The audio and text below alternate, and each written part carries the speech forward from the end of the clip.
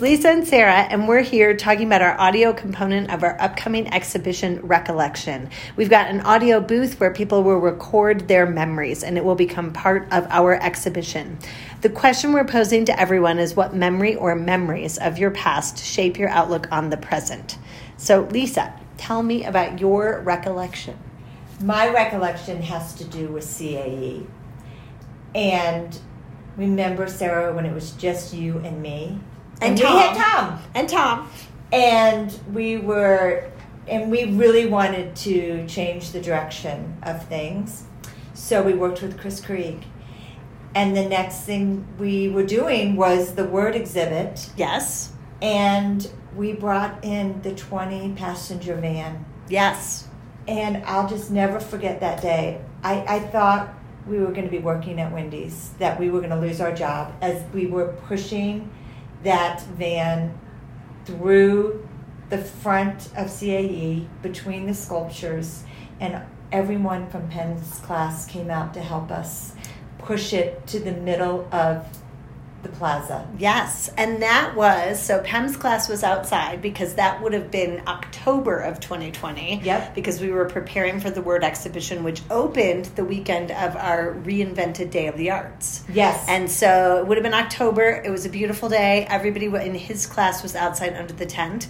And initially they all looked at us like we were completely crazy. Yes. As we were weaving between the sculptures and the side of the building to get that 20 passenger van up the sidewalk. We were, and we thought, this has been a great short career, as we were worried we were going to lose our job.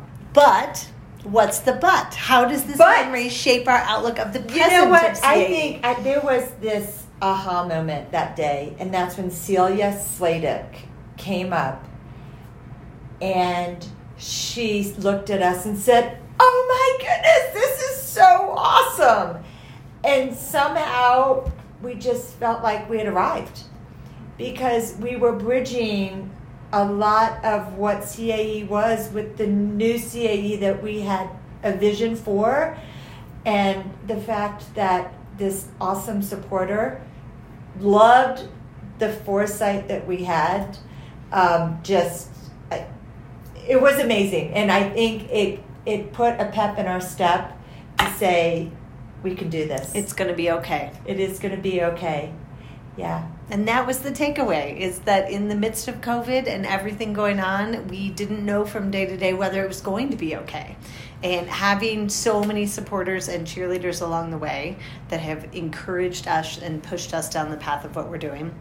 And then having that van become Pepto-Bismol pink right in front of the building. It was magical, and it was that moment. And ever since then, it has been a journey every day of learning new things and getting to know all the artists that have been so fun. And I mean, it's really been in our community to support us through that time and continues on. We're so lucky. I think we are so lucky to have this job and represent this community in the art world. So thank you for being my partner through this. Thank you for helping us carry on the legacy of CAE. It's been an honor to be part of it. It's been so terrific. And for those of you who didn't know, Sarah started off part-time. And I arm wrestled her to come to work full-time. and she's been a blessing ever since. So thank you for your recollection.